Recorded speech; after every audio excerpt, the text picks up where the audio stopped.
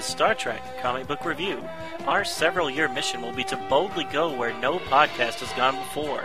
We will be reviewing every Star Trek comic book ever published. These stories have been released by Gold Key, Marvel, DC, Malibu, Wildstorm, Tokyo Press, IDW, and others. Star Trek and all that the Star Trek universe contains is copyrighted by CBS Studios, Inc. Hello and welcome to Star Trek Comic Book Review with Donovan and Ken.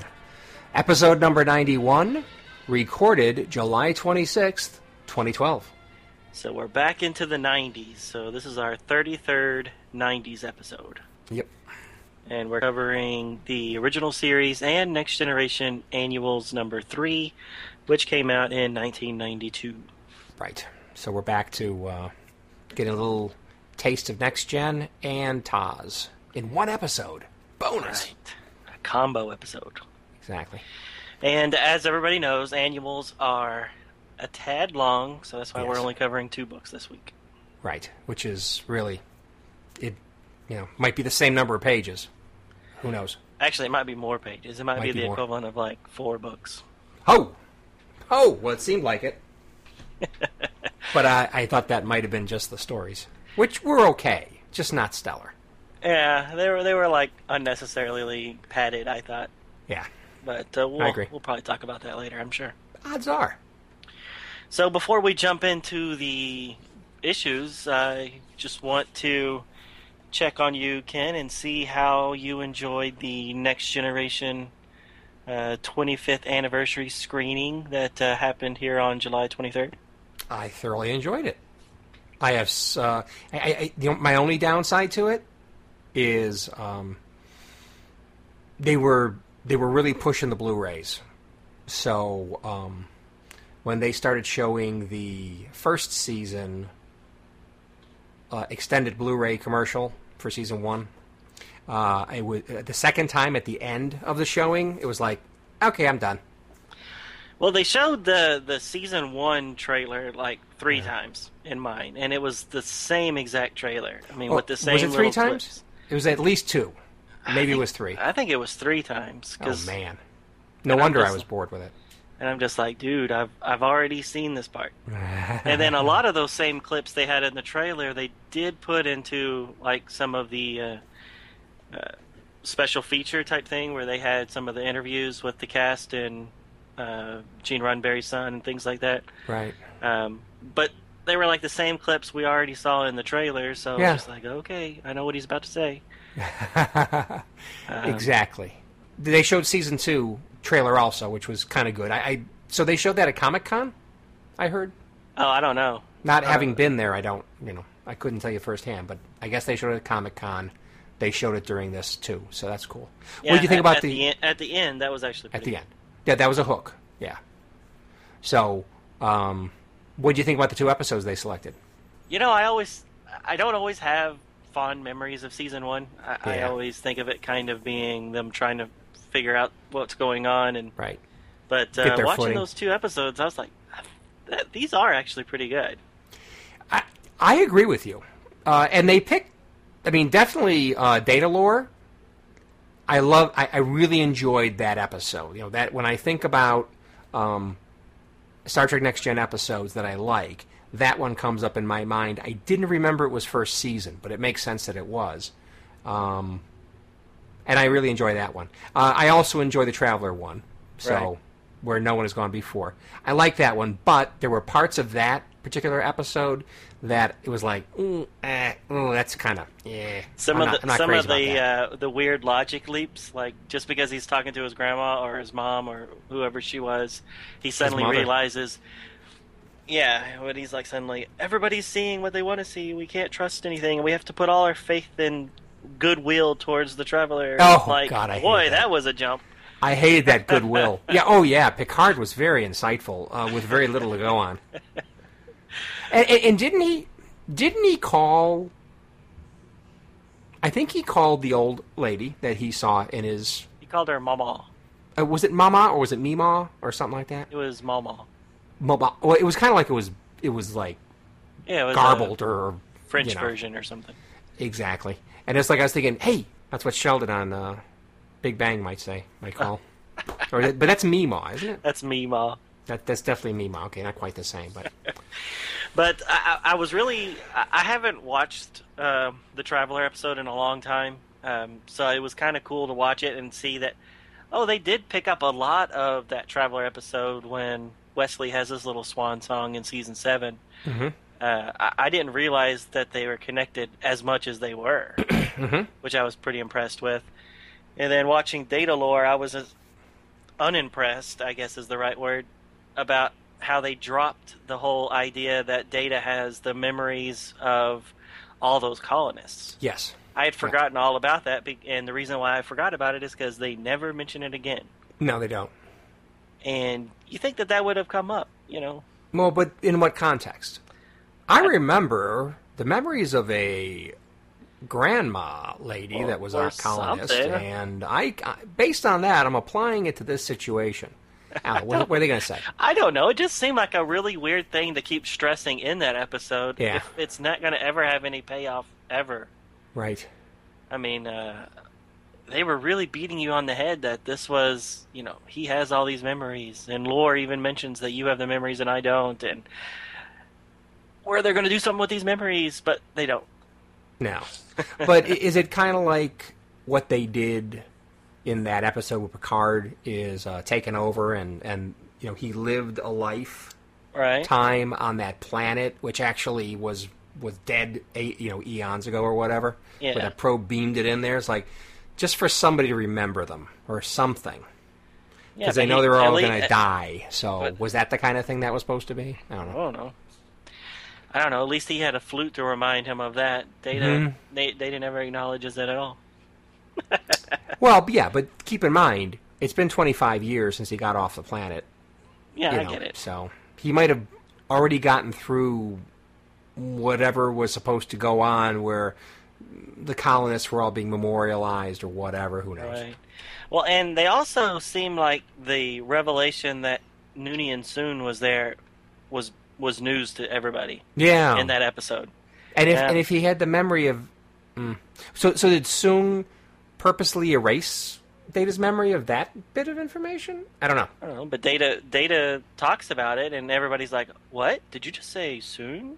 Exactly. And I'm like, really? You're just now talking about it for the first time in 25 years? Right. That part seemed a little weird. That I didn't remember being that awkward. Right. But overall, I enjoyed it. On the big screen, it looked fantastic. It did look very good. They did show a trailer at the beginning before our movie actually started, and it looked horrible. And it was in, it was a DVD commercial, but it wasn't the same one. I think it was a TV one that they're just projecting on there. And it looked horrible. It was grainy, and I'm like, oh my God, is it going to be this bad throughout the whole show? And then they kicked into the actual one that we then got to see 3 more times, and it looked really nice. Yeah. And the special features were really cool. I had never known that Patrick Stewart wore a hairpiece the first time. I think I had heard that at one point or another, but not the details where, they wanted to just come in and take a look at him without the hairpiece. For those of you that haven't seen, didn't make the trek out for this to your local movie theater for this, apparently they had a very special hairpiece for Picard to wear, or Patrick Stewart, to wear during his reading, when he was reading for the part.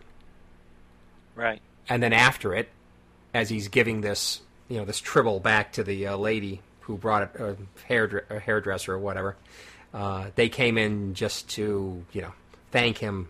Some of the people producers that watch it come back in and say, hey, how's it? Thanks for reading for us. We really appreciate it. You did great, blah, blah, blah. And then they leave. And then the makeup person, hairdresser person or somebody tells them, they don't always do that. They did that because they wanted to see you look like what you look like without the hairpiece on. So I guess he looked good enough that they decided to go without the hairpiece. Yes, he looked fantastic. Which I think was spot on. It's like, geez. Right. And then I thought it was interesting that Jonathan Frakes says that Billy Campbell was going to be Riker at first. I had no idea about that. I didn't know that. Yeah, I didn't either. That was pretty cool. Yeah. And, of course, that was Captain Acuna? Yep. A.K.A. the Rocketeer. Exactly. And what is he doing now? Anyway. I thought he was on a TV show for a while. Oh, was he? Yeah, like one of those. I'm sure he probably was. Law and Order, CSI, crossover spinoff, something. Oh. It was. He was on some sort of TV show. Yeah. Anyways, enjoyed it. I hope everybody that listens enjoyed it.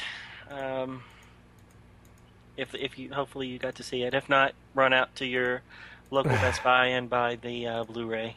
The overpriced Blu-ray. Yeah, how much are they? I haven't even looked. I have heard. I just heard recently in a Engadget HD podcast, they were saying it was like $80 or $90, and I'm pretty sure I saw it at Amazon for less than that, but it was still up there, like at least $70. Well, I mean that's what I mean. Just Paramount and now CBS, they overprice the Star Trek stuff. I think they do. I mean, well, they know there is a lot of people really like it, but probably not as many as, like, I don't know, Titanic or something. So right. They're going to get that money. They're going to get as much money as they can out of that, that smaller population of fan, I guess. Right. So I did just look it up on Amazon.com. The list price or suggested manufactured retail price is $129.99. Oh God! And if you buy it right now at Amazon.com, $59.99. Oh, $59. Well, that's better. Yeah, it's a lot better. But that's cheap compared to what the. That's cheaper than what the original DVDs were. They were when the first TV series came out, those gold, red, and blue plastic cases. Right. That was like $100 and more. Right. That was ridiculous. Ridiculous. So at least this is Blu-ray. Redid the special effects. Yeah, they had to do a lot of work on it. They did have to do a lot of work. But eventually we'll get to these comic books, really. But I just want to say one more thing about seasons 1 and 2, and this is the way I felt about seasons 1 and 2. And you just mentioned it before we started the podcast, too, so I think we're all on the same page.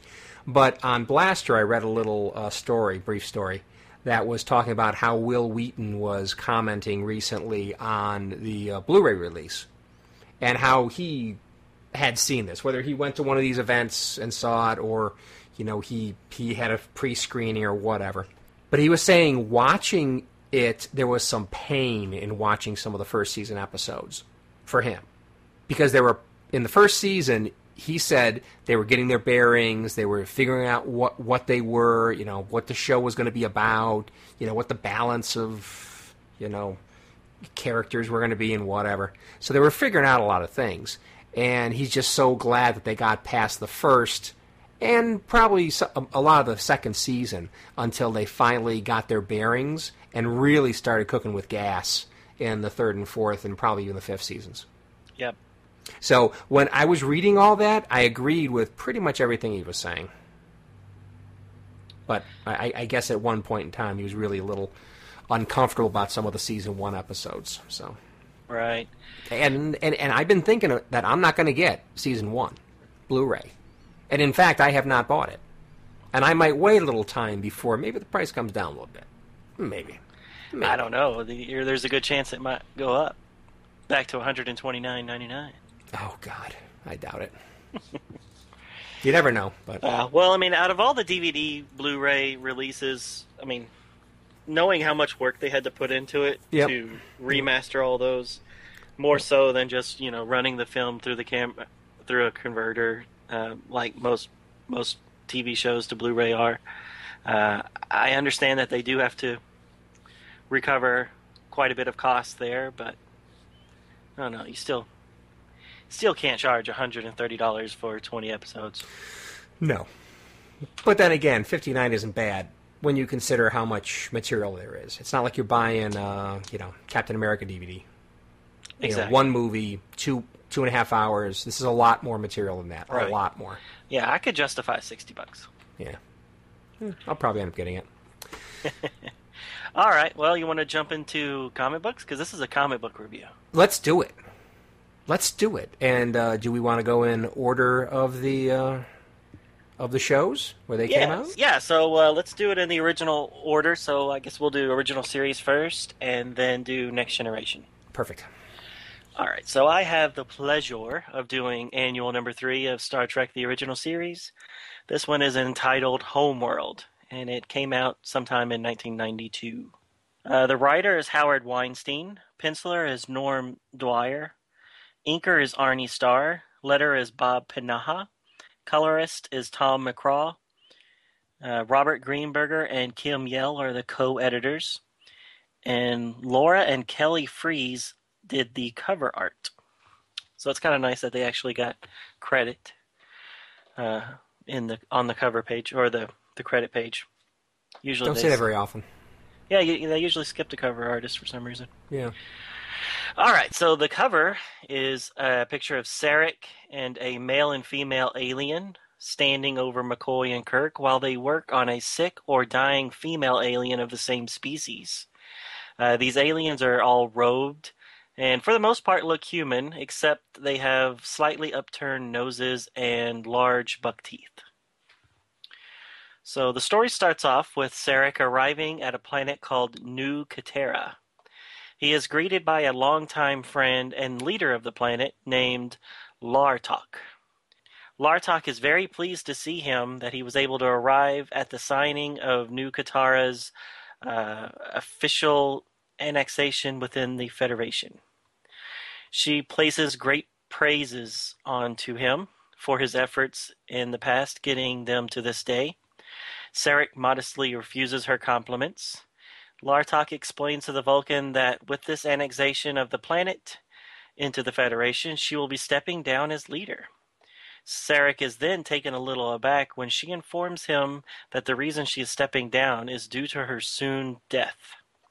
She explains that her species can choose the time of their deaths, and that she has chosen this time since her planet will finally be ready to enter the galactic political ring. The two of them arrive at the dwelling of her chosen successor, a young woman named Shalkia. Shalkia is honored to meet the Vulcan, and again she showers him with praise. And once again, Sarek downplays his role in New Katera's history. Lartok explains that it will soon be time for the blending, and with this comment, it sets Shalkia off. She is quite enraged. She says that she will not be the new leader if it requires implanting the memories of Lartok and all of the leaders that came before her. In the briefing room of the Enterprise, which we learn is in orbit and that they had just delivered Sarek, Kirk, McCoy, and Spock are discussing the events that we just witnessed. Spock explains to the group the backstory of the planet, how the Katarans were displaced from their home world due to a war between two other planets. The people scattered across the galaxy until Lartok found the planet, and with the help of a young Sarek, was able to colonize it as New Katera. They were offered membership into the Federation at that time, but Lartok refused until they could prove that they could make it on their own. The history lesson is cut short when Sarek calls from the planet and states that Lartok is requesting a meeting. The trio beam down and talk to Lartok. She explains her goal all these years was to bring back all the Katarans from across the galaxy and give them a home. Uninvited, Shalkia arrives and states that many of the Katarans that arrived no longer hold the same ideals that Lartok is trying to retain from their past. That is why she is refusing the blending, even though she knows that Lartok is dying and that there is not enough time to find another successor. She does not want to bind New Katera to the past. The stress of this argument is too much, and Lartok loses consciousness. Shalkia runs off. McCoy checks Lartok over, and she starts to come around. Scotty then contacts Kirk from the Enterprise and informs the captain that a ship has arrived, and they claim to be Sancti. With the sound of this word, Lartok bolts upright in shock, exclaiming that this is impossible. Sometime later, the Sancti leader named Rulja arrives at the planet. Through the use of a captain's log, we learn that the Sancti were ancient spiritual leaders of Kitara, but it was thought that they were all long dead. Rulja explains that they escaped, and they have been watching the progress of New Katara for quite some time. He also explains that they have revealed themselves now to take their place as the rightful rulers of New Katara. Sarek has been brought into service to mediate between Lartok and Rulja. He says that the Federation cannot pick sides on this matter, but they can offer counsel. When no agreement can be made, Rulja suggests that they contact the Peacekeepers. They then flash to a museum of sorts where Lartok is taking the group on a little field trip. And she explains to us and to Kirk and company who the Peacekeepers are. It seems that they were a wise race of kangaroo-type animals on their home planet. They lived in wild herds on the mountains. But they would arrive to the cities to quell conflicts and impart wisdom. At one time, there was a huge planet-wide drought, and all of the livestock died. The people became so desperate for food that they started to slaughter and eat the Peacekeepers. That is when a large ship came from the heavens and beamed the remaining Peacekeepers up and whisked them away. Rulja suggests that the religious relics from their home planet might hold clues about the whereabouts of the Peacekeepers. Lartok refuses to allow him access to the relics, but she again has a fainting spell. As McCoy and Sarek attend to her, Rulja orders a beam-up, and everyone is teleported away except Spock and Kirk. Aboard the Sancti ship, McCoy, Sarek, and Lartok are placed in a cell. Rulja is contacted by the Enterprise. Kirk threatens to take the hostages back by force if he needs to. Rulja orders a low-powered attack, and this beam of some sort is able to penetrate the shields with ease, and it shocks everybody aboard. He then informs Kirk that this was just a small taste, and that they will destroy the Enterprise next time. In their cell, McCoy and Sarek talk about how religion is usually based on guilt. And in this case, the Kitarans are feeling guilty about the death of all the Peacekeepers. Rulja and his men beam down to the planet to steal the relics.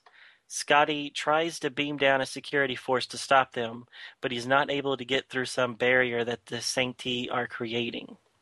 Scotty does eventually work it out and is able to beam down the team, but it's too late. All the relics have been stolen. The Sancti ship starts to leave orbit. Kirk orders a beam-up of the team as well as Shiel-Ka. Shiel-Ka is none too happy about this. Kirk orders that the Enterprise follow the Sancti at top speed. Shiel-Ka and Kirk have a heart-to-heart in the steering wheel room. She explains that she does not want to share her life with all the minds of the past leaders, and that no one can understand her feelings. Kirk says that she should have this talk with Lartok, and that she should have it before she dies. In the holding cell with McCoy and Sarek, McCoy's scans of Lartok are grave indeed. She is fading fast. Sarek takes this time to explain that Spock's birth is due to Lartok's involvement. He was debating marriage with Amanda when he was working on the New Katara mission. Lartok told him that marriage with Amanda was the only logical thing to do. At that moment, Lartok wakes up and she requests that she mind meld with Sarek to pass over her memories and all the memories of the other ones so that he can then pass them on to Shiel-Ka. He agrees to do this, and she dies as soon as the procedure is complete. The Sancti and the Enterprise arrive at a planet. Kirk and his team of people beam down where they scanned the Sancti beamed to. Once everyone is together, a herd of creatures surrounds them. Everyone assumes that these are just normal animals, including Raoul Ja, who is quite shocked that these normal animals could never be the revered peacekeepers. Back on the Enterprise, a new, larger vessel appears out of nowhere, causing much turbulence. Back on the planet, Shiel Ka pulls a knife and tries to kill Rul Ja. Kirk stops her. Then the herd begin to speak in a unified voice. They say that the Katarans have not changed. Just then, another type of creature beams down. These look more like the kangaroo type that we saw earlier, instead of the deer type that we've been seeing so far. These new creatures introduce themselves as the Sky Lords, and that they were the ones that rescued the Peacekeepers all those years ago. Between the Peacekeepers and the Sky Lords, we are informed that the Peacekeepers are tasked with going to young planets and helping the inhabitants, while the Sky Lords are in charge of transporting them from planet to planet. The Peacekeepers then claim that they have had enough and that they quit. They request that the Sky Lords return them home, and they say that this is a home that no Kataran or anybody else can ever find. The Sky Lords agree, and once all the beasts are gone, Shiel Ka apologizes to Rul Ja and requests that Sarek help them unite their people once again. And then the last page shows the Enterprise flying through space. And through some dialogue between McCoy, Kirk, and Spock, we learn that Sarek released Lartok's mind, so he never implanted it into anybody else. McCoy and Spock then start arguing about what the moral of the story was. Kirk says that he will have to call Sarek back up if they need a mediator. McCoy says that he will shut up because he cannot deal with two Vulcans at the same time. Wah, wah, the end. Whew, that was a little long humor one. at the end. Yes, it was a long one. What'd you think? I completely agree with you. This was artificially lengthened.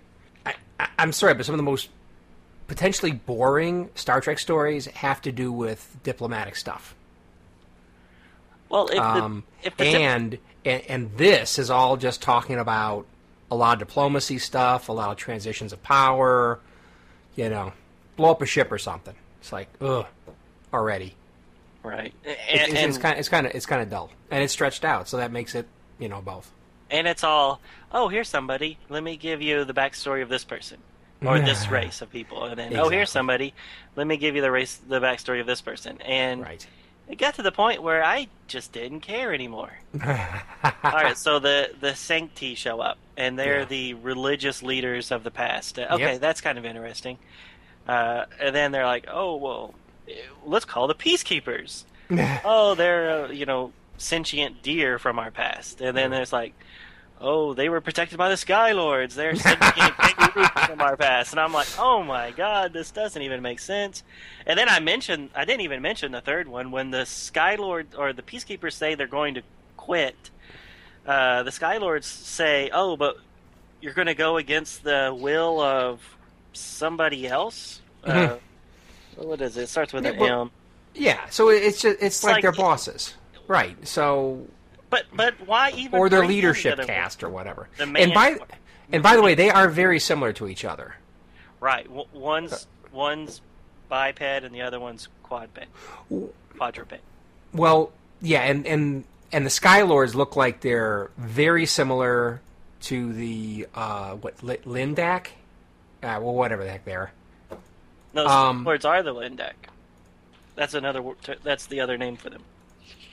Okay. Anyway, so the guys who are the peace bringers, whatever, are on all fours, and they got the same horns as the Sky folks, but the Sky Lords or whatever the hell they're like hanging out on 2 feet, right? So they're upright, and you're right, they do have hands, don't they? That's right, they do have hands. Yeah, I guess they have to operate the ship or something, I guess. Right, and they're tall. I mean, I didn't mention it, but. Well, the one that talks to Kirk, he's he's at least 12 feet tall. He's twice as tall as Kirk is.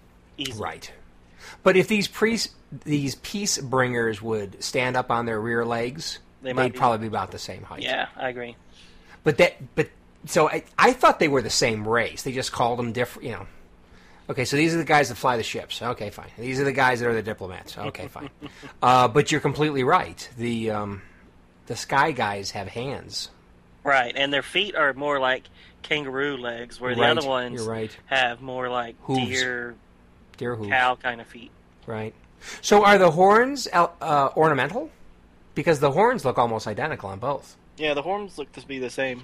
And it looks like they've got some weird looking, like a black felt letter Y turned upside down, pasted on the front of their snouts. On their noses, yeah. Is that supposed to be like a mustache or something? Oh. I don't know. They all have it. It's like an X, I thought, but then like the top part of the X is like wispy looking, Whiskers. and then the bottom part is very thick. Good point. I guess it does look a little bit like an X, but I thought of it as a Y. Yeah, no, I totally see it. Anyway, it looks silly. It looks very silly, and looking at this thing, it was like, why do they have to make, the aliens cows and kangaroos or whatever the hell they are? It's like, it's just so unrealistic. Why did they even need them though? Why'd they need two of them? It just didn't make sense. It seemed like they were unnecessarily... they didn't need the Skylords. We could have had the Peacekeepers be the same, right? Yeah, you could have. Like I said, that was just an extra 2 or 3 pages they tacked on to fill in the 56 pages of this. It's an annual. Let's give them some more value for their money. Yeah, that's true. Anyway, so not only do we have the Skylords and the Peacekeepers, but when the Peacekeepers say they're going to quit, the Skylords are like, "Oh, but you can't go without the Mandors' permission." Who the hell's the Mandors? We don't know. And then the Peacekeepers say, "We'll just take that up with Mandors. We'll take that up with the Mandors." Exactly. And you're just like, who the heck is a Mandor? Am I going to get a 3-page explanation of them sometime? I hope not. Anyways, it was just... I wasn't overly blown away with this one. All good points, but I just want to bring up a few of the good things. Mm-hmm. I love how they write. I love the lettering for "to when you always say that. I know. I've said that before. I got to say it again though. Because they do it a couple times, and it's perfect. It's just perfect. Page 9 has it. A few other places. Yeah. To-wee-oo. Now the aliens themselves, I mentioned they look different on the cover than they do in the book. In the book, they kind of look aquatic almost, like they might have gills on the side of their face, but on the cover they just look like buck-toothed people. Yeah. Yeah, and also Shield, the younger one coming in on it. Right.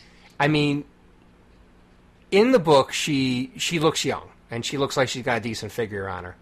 On the cover, it's like they look the same. I mean, Shield looks the same as right. Logtok. Right. So yeah, right. She looks really old on the cover, but in the book she looks nice and young, like she could. And they do say these are long-lived people, so she could rule them for the next 100 years or whatever. Right. If she wanted to, but she doesn't want to. Well, she wants to. She just doesn't want to do independently. The binding thing. Exactly. Yeah. Angry young woman. Angry young woman. So, what else? She's got a big pissed off look on her face most of the book. You mean she looks angry? She looks angry. Yeah. Kirk looks jowly, particularly on page 38. Things. But in a couple of places, Kirk's looking pretty jowly in the art history. What was the page you said? 38. 38.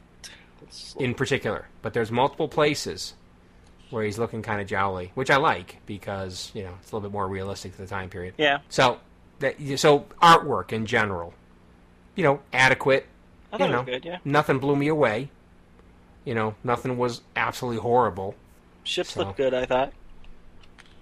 Or at least the Enterprise. Yeah. Well, they look fine. On a different topic, if you're done with that. Oh, other than the artistry or the book? Artistry, yeah. Okay, go ahead. When we're told what the binding is, after she storms off, McCoy, Kirk, and Spock talk about it. And, McCoy is almost defending it, I thought. And I thought that was kind of odd, because if anybody knew what having somebody else's mind in your brain is like, Yep. it would be him. And I don't think he thought that was a pleasant experience when it was happening to him. So I thought it was odd that they didn't mention it there. And I was like, well, this, Howard Weinstein's just not mentioning it, it unnecessarily cloud the story.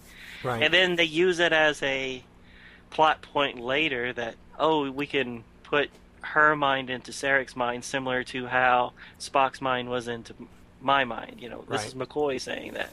Right. And I'm like, okay, now you're going to mention it, and you still seem okay with it. Where you've always seemed like that was not something you were too happy with at the time. Yeah. No. True. And then I really didn't like how, just on the last page, oh, by the way, I released her mind. What is that? Yeah. I just released it. Is it like... nobody wanted it, and I didn't want it. So it's like, okay, drop it off of Goodwill. So Bye. it's like purging a file, just put it in your That's trash about bin. It. That's about it. There's no ceremony or anything. I released it. Yeah. Yeah. She was my best friend in the whole world. I just Exactly. released her. You could have at least yeah. kept her for yourself if she was really that good a friend. I don't know. Put her in a dog or something. Something pleasant. Or into the Katra stone or whatever it is there on Vulcan that they the put Katra. Oh God, you're bringing that up. Well, that's what Spock was, or that's what McCoy was supposed to do with him, right? Oh, really? Yeah, that's what Sarek, because Sarek goes to Kirk thinking that Kirk had his Katra, and Sarek was going to take the Katra to Vulcan and to put it in that stone thing. Oh, did he say that? I don't remember that. Yeah, that was the whole reason why Spock did that. And then it was just a coincidence that his body got reanimated. Reanimated. Well, it didn't really get reanimated. So that body being reanimated, well, rebuilt from scratch, whatever. Right. So it had no soul in it. It had no mind in it, even though it was going. It didn't have that. It had not existed that long. Right. So yeah, whatever personality was there, whatever thing that was developing there, got wiped out when old Spock got put in there. So yeah, that's why the Leonard Nimoy Spock doesn't remember all the time that his younger self spent with Saavik. Ah, yes. Yeah, in the carnal sense. Right. Exactly. In the Pon farr. Yes, exactly. Oh, well, how interesting. Yeah. So when she starts showing and stuff, and she's got to explain that to him. Oh, come on! You mean to tell me I'm not buying it? It's not my baby. What's that? What's that Michael Jackson song?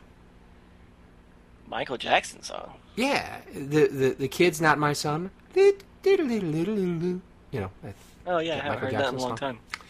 Anyway, moving on. All right, so I got two coloring issues that I wanted to bring up. Okay. On page 16, I'm sorry, not 16. Well, I wrote 16. Oh, yeah, I'm looking at the wrong book. Oh.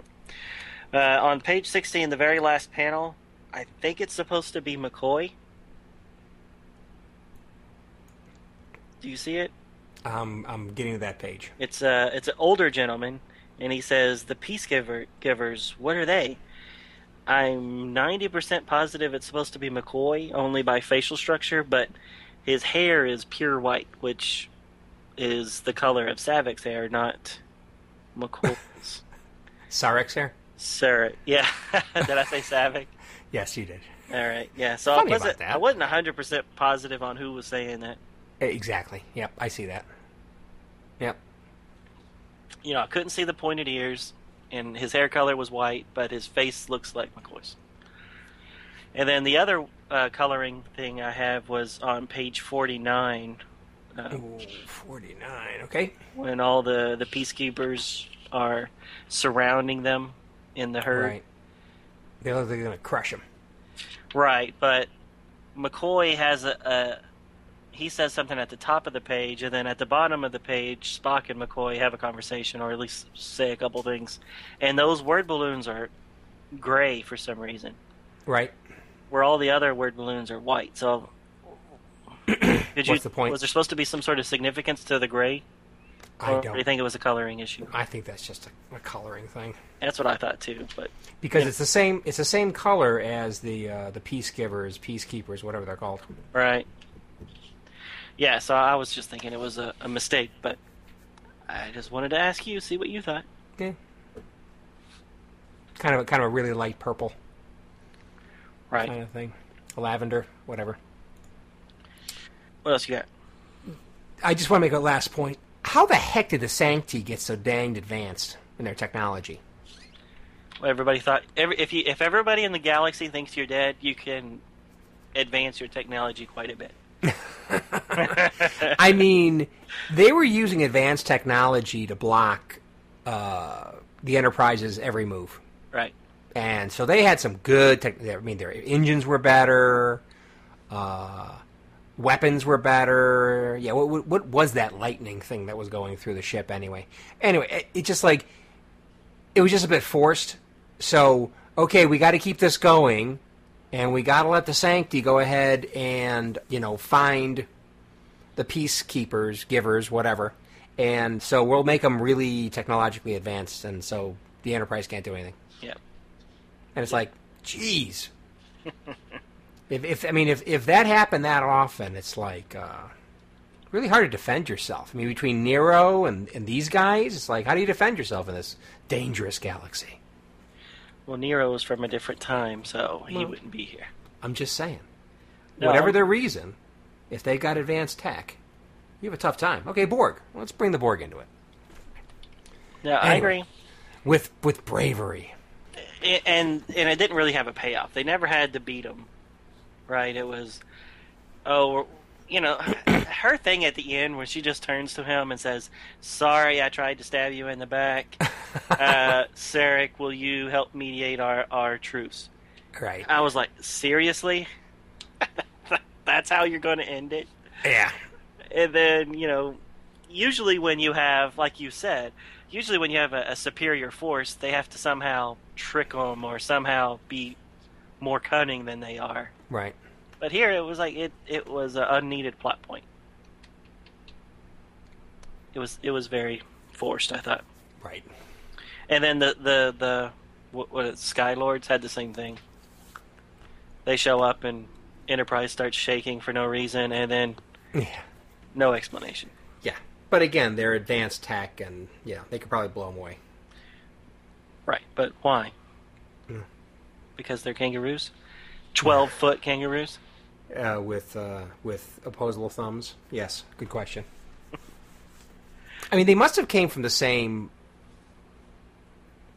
ancestry. Yeah. At least they look like it. Anyway. Wherever the Mandors Whatever. are. Maybe they had genetic manipulation for their specific, specialized parts of their society. Who knows? Okay, that's all I have to say about this one. I'm done. I think we're beating a dead horse here. I'm done, man. Okay, shall we go on to our next annual? Yes. It is a Next Gen, and it is annual number 3 for 1992 published date, and the title is The Broken Moon. Writer is Jan Michael Friedman. Artist for breakdowns is Brandon Peterson, and then the artist for finishes is Pablo Margus, which is kind of interesting. Maybe that happens on and off in comic book dumb, but that's the first time I've noticed it. Colorist Juliana Ferreiter, letterer is Bob Pinaha, editor is Kim Yale, and the consulting editor is Robert Greenberger. The cover shows a close-up of Geordi on the left facing an alien woman on the right. The alien woman appears to be scowling. She has beads in her hair and multicolored scales on parts of her face and neck. But other than that, she looks kind of human. They are holding up two halves of a circular pendant that are similar to Mizpah pendants. They appear to have some kind of relationship from the past, but neither are smiling. Picard's log tells us the Enterprise is rendezvousing with an Angalatu vessel to take aboard Colonus, the son of a powerful noblewoman named Kastrin. Though the Angalatu are a savage people, their dealings with the Federation have always been straightforward and honest in the past, and he expects the same in this interaction. Picard wonders why a patriarchal society like the Angalatu would send a young male on this diplomatic mission. When Colonus materializes on the transporter pad, he says he has no time for pleasantries and asks to speak to Commander LaForge immediately and in private. Picard agrees and they go off to Geordi's quarters. In response to O'Brien's concerns over giving the run of the ship over to an Angalatu, Picard recounts to he and Troy the story of how Geordi saved Kastrin in a singular act of bravery. The act led Kastrin to form an ancient bond with Geordi called the Children of the Broken Moon. Making such a bond with a male, and worse, an alien, caused dissension in the ranks that Kastrin had to deal with the back of her hand. That bond led to the opening of relations between the Federation and the Angalatu. When relations were strained as time went on, the bond again helped to get past those issues. Picard conjectures that relations may again be strained. Safely in Geordi's quarters, Colonus tells Geordi of the treachery and deceit that has infested the Angalatu Imperatrix's court by 6 or 7 members that are stoking the flames of civil war. Colonus says his mother, Kastrin, is one of the 7. Colonus says the Imperatrix herself wants Geordi to talk sense into Kastrin. Geordi says if he comes on the Enterprise, clearly as a member of the Federation, it would break the Prime Directive, so he proposes to come by another means less overt. Geordi speaks to Picard, who does not like the idea at all. Geordi will put himself into harm's way without any Federation aid. Finally, Picard agrees, but counsels Geordi to be exceedingly careful. Geordi beams over to Colonus's vessel, temporarily losing his rank in Starfleet. Immediately, he is accosted by a huge brute that does not appreciate off-worlders on an Angalatu vessel. After taking a tough right cross, Geordi responds with 2 moves Worf taught him and beats the brute into submission. Meanwhile, on the Enterprise, Worf expresses his concerns for Geordi on the Angalatu vessel, given their warlike ways. Riker tries to give Geordi some credit to be able to take care of himself, but silently expresses concern himself. Later, Geordi and Colonus enter Kastrin's palace, which looks the same to Geordi as it did last time he was there. They pass nasty-looking guards as they enter the throne room. Geordi and Colonus approach, and after a brief period of discussion, Kastrin becomes unreasonably angry. She is not herself despite Geordi's presence. Despite him being her moon brother and Colonus being her son, they are both thrown into prison after being beaten. Later in the dungeon, Geordi and Colonus discuss the perplexing actions of Kastrin. Geordi harkens back to the time when he helped to mediate issues between Angalatu and the Klingons. The negotiations literally came to blows when Kastrin herself attacked the lead Klingon. Captain DeSoto was knocked out before he could call for security, so it was up to Geordi to defuse the situation. He put himself in between Kastrin and the Klingon and talked her down from her berserker rage. Colonus comments that Geordi's abilities to influence Kastrin do not seem as strong now. Given their failure to talk sense into her, Colonus says his priority is to warn the Imperatrix. Geordi observes that will be difficult as long as they are in prison. Together they set about freeing themselves using Colonus's detailed knowledge of the dungeons he gained during his childhood. Meanwhile, on the Enterprise, Data discusses his discomfort since Geordi left the ship, with Guinan and Dr. Crusher. The ladies suggest that maybe it's because Data misses the presence of his friend. Data acknowledges the possibility, but is not convinced his programming includes such a response. In the dungeon, Geordi and Colonus are both working on twisting the same window bar. It's the one Colonus knows is weakened. They finally break the bar free and squeeze out the window. Outside the dungeon, in the woods, their path is blocked by 3 guards. They are able to take 2 down, but the third guard is unusually strong, and it takes both of them to bring him finally down. Geordi discovers an appendage sticking out of the back of the guard's neck. It looks like the same as the alien parasite that attempted to take over the Federation by infesting top Federation brass and bending them to the parasite's will. This was all in preparation for an all-out invasion of the Federation. Geordi figures the same alien race is trying the same plan to conquer the Angalatu. They decide to expose the invasion from within at the council meeting. At that very public setting, they intend to confront Castron with the knowledge. Once the leadership knows what is happening, they will take measures to identify the compromised noblemen and remove the parasites from them. In the Imperatrix's chambers, she is presiding over the council. She is calling Castron's words absolute treason when Geordi and Colonus enter, offering information as to the off-world influences plaguing some of the council members. Castron attempts to silence her son, but the Imperatrix says they will speak.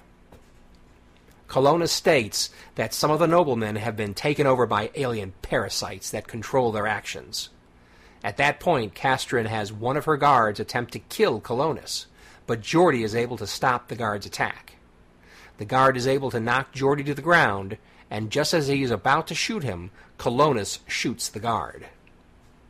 As the argument starts up again, they witness one of the parasites coming out of the mouth of the dead guard.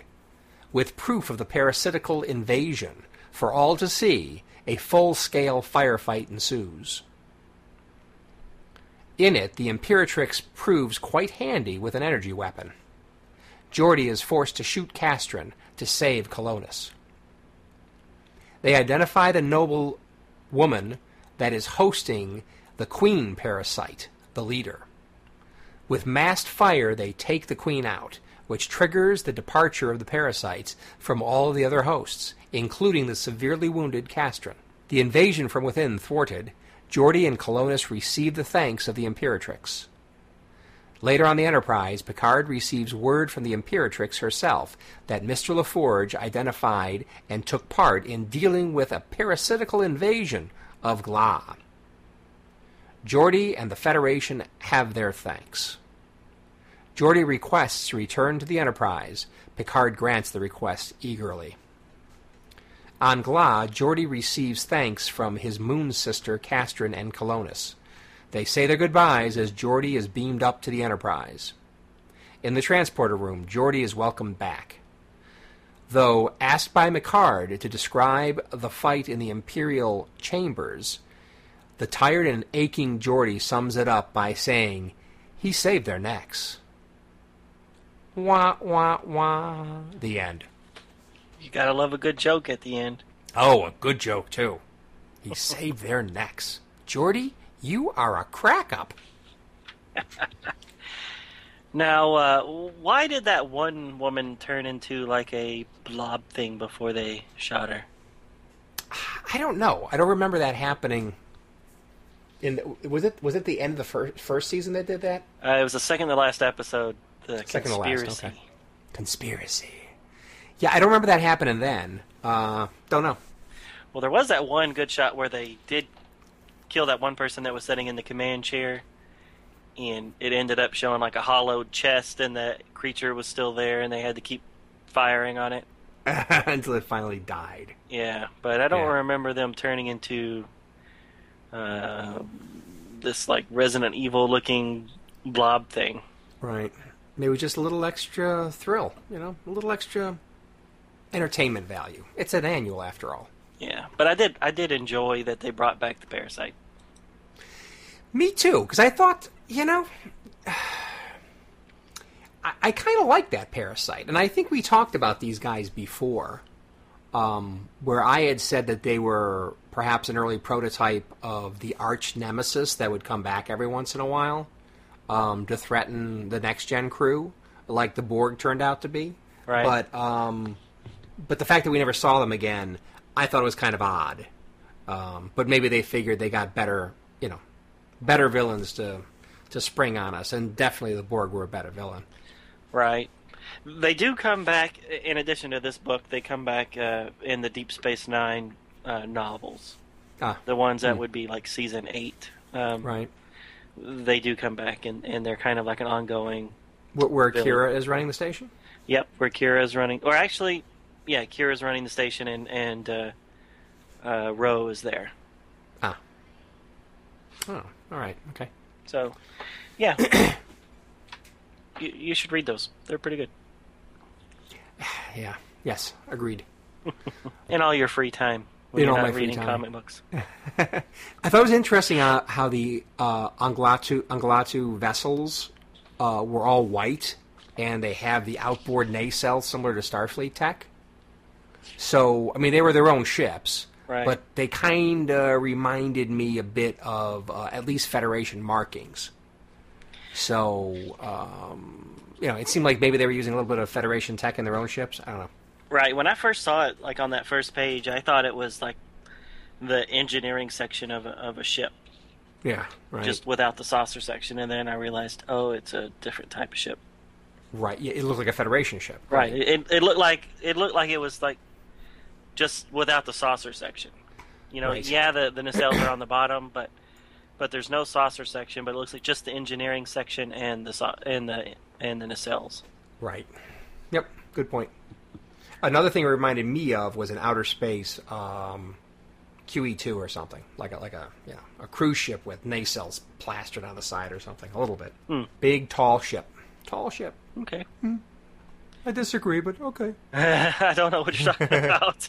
What else? In the first thing where it's the first page of the story where the Enterprise is there and this thing is coming towards it. Yeah. It looks like a big, tall cruise ship with nacelles stuck on the side. Oh, a cruise ship. Yeah. Oh, QE2, the Queen Elizabeth II. Gotcha. Sorry. Okay. No, okay. I get what you're saying now. Yeah, like a cruise ship. Yeah. No, I see it. Seagoing. I thought that was an interesting choice of how to depict the ship. Right. Yeah, I wasn't blown away with it, to be honest. Yeah. I just wonder what they were trying to get at. I mean, were they saying that they were using Federation tech? I don't know. I mean, they are part of the Federation, right? Right. So, maybe. Maybe. I mean, why wouldn't they? I mean, yeah, that's a good point. So, I mean, Earth vessels that aren't part of Federation, do they look the same as the Federation ships? I mean, I guess we don't really know because we don't ever see them. Not much. I think every once in a while you'll see like a trading ship or something like that. But and the way they make it sound, I mean, it sounds like the Federation ships. I mean, they make it sound like it all comes from Earth or something, or a lot of the designers are from Earth anyway. Right. So I don't know. Earth shipbuilders to the stars. At Jupiter Station. At Jupiter Station. Or Iowa. Exactly. Yeah, on the planet. It's like, come on. Well, you don't have to worry about wearing oxygen masks if you're just welding it there on Earth. Well, I'll agree with that, but it's like, I don't know. I mean, especially with supposedly how much bigger the 2009 movie Enterprise is supposed to be compared to the old one. That's why they have a Grand Canyon sized quarry there in Iowa. Oh, that's what they built the ship from? Yeah. They dug out all the duranium metal stuff. Exactly. I mean, okay. Is that why? I never knew that. Yeah, is that why they explained that there was a Grand Canyon in the middle of Iowa? Yeah. I think we've talked about it here on the show before. Did we? Yeah. Oh, it's explained in the novel.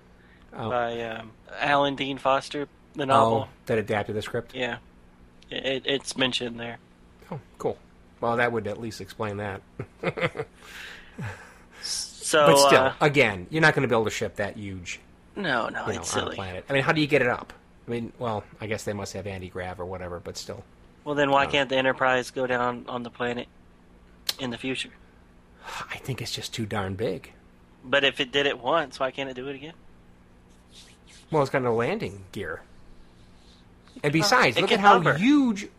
huge that saucer section is. It would fall forward. Could you imagine the size of the landing gear you'd need? Yeah. At least Voyager was more balanced in its design. I still hated That it you when did. it landed.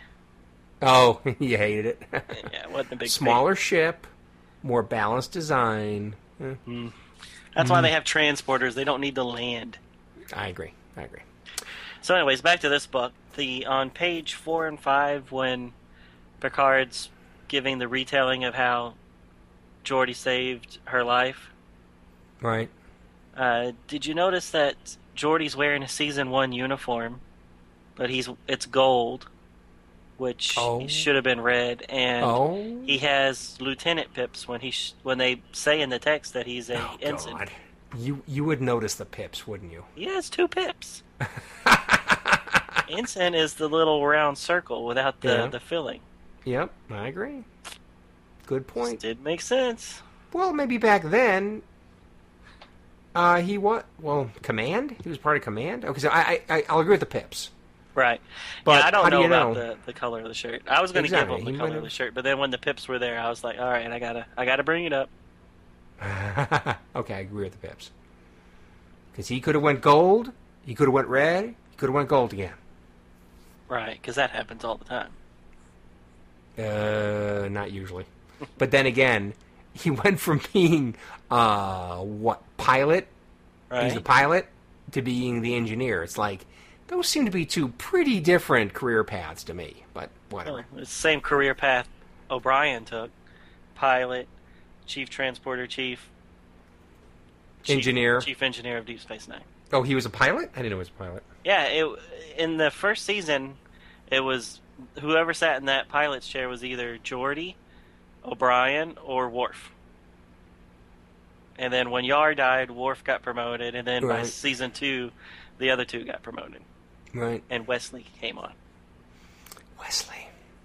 A field promotion to ensign. Yeah. And I completely forgot about that conversation, that private conversation between the Traveler and Picard. Exactly, as far I did as, too. That's why I was yeah. like, that's fantastic. I totally Yeah. forgot about that. Well, it helps explain the transition Right. from Picard saying, "Get the kid off the bridge," to "Yeah, come on board, and we'll make you an ensign." And it also kind of justifies why he runs off with the Traveler at the end of the Yeah, series. well, yeah, that's totally. I mean, because I remember the Traveler and the relationship between him and Wesley. That part I remembered, which of course made sense in the 7th season episode. But Right. I forgot about the Traveler talking to Picard about him, Right. and he ends up getting kicked out of Starfleet, Because he's a hothead. becoming a bad boy. Bad boy. I completely forgot in the first season how the people kept on telling Wesley to shut up. I completely forgot about that. I don't blame Wesley for getting pissed. Yeah, everybody No told one's him. Even listening his to me. mom. Yes, exactly. Riker, Picard, his mom. Shut up, Wesley. Yeah. And they did that too much, where, Yeah. oh, Wesley was trying to tell me, but I wasn't listening. I mean, Yeah, well, like twice. In the 2 episodes they showed us. just in the episodes we saw it happen twice, but it happens quite a few times throughout Yeah. the series. Where were they plugging into every young teenager's feeling that no one listens to them? Because they have so much to contribute to the situation. Usually not, but... You have teenagers. Wouldn't you listen to them? In a moment Within of crisis? reason. Within reason. No. All right, so we probably should talk about these issues. Yeah, we probably should. Really, I don't have that much to say about it. I will say it's good to see Geordi being the lead in the story. Mm-hmm. But I gotta say, a lot of his lines were boring. I mean, he was kind of, it's... I'm glad he wasn't, spouting out Arnold Schwarzenegger tough guy one-liners, but it's like most of what he was saying was very short and pretty boring, when he was on his adventure. Right. Yeah, and very I level-headed, hate that they brought up him. I mean, he's thinking to himself, and he has to think to himself about how unlucky he used to be with women. And I'm like, really? Is that what you think to yourself when you're going on an adventure? I mean, I know that that's an unfortunate plot point that they stick you in on this series, but why would you think that to yourself? You know what I'm talking about? You know what part I'm talking about when he first beams over? Yep. Yeah, odd thought. Right. To stick in there. So, anyways, I thought that was weird. But yeah, I did like that it was a Geordi-centric episode. Right. You don't get all that many of those. And this one was better than the last one, but it was still, I think they could have been shorter. Yeah. Yep. Agreed. Okay. Well, that's all I have to say about that one. Oh, that's it? That's it. I'm out. Yeah. I only had 3 things to say, and I got them out. I didn't like the artwork as well as I normally like the Next Gen books. Yeah. Well, so what's the deal with the breakdowns and the finishes thing? I mean, did Brandon Peterson, did his mother die or something, and then Pablo had to finish it up, or is that a common thing? I don't know. It happens sometimes. Or somebody will get the layouts, and then somebody else will do the finishes, and then somebody else then inks it after that. Right. Which Pablo's usually the inker on these, so I guess this one he did more of the artwork itself. Yeah, and in the earlier issues, he was the artist. He was the main artist, right? Right, and then he became inker guy, and so I mean, it's good that he doesn't have a big I got to be the artist guy. Right. So he does multiple jobs, and he's cool with it apparently, but kind of interesting. But you can definitely tell when it's him drawing. He has a very unique style that's not my favorite. Right. Well, so when the scenes with Guinan and some of the scenes with Crusher, it looks more like his artwork than it does anybody else's. And I'm just not that big of a fan of his stuff. Right. But well, I like it better that they're not, they're not all Supermen. Right. With incredible bulging muscles and incredibly tight cheeks, butt cheeks. You spend a lot of time looking at their butt cheeks? Not real. How could you not? It's like, geez. All right. Well, I mean, that's what everybody had. Just incredible. They had pecs, breasts, muscles everywhere, and incredible butt cheeks.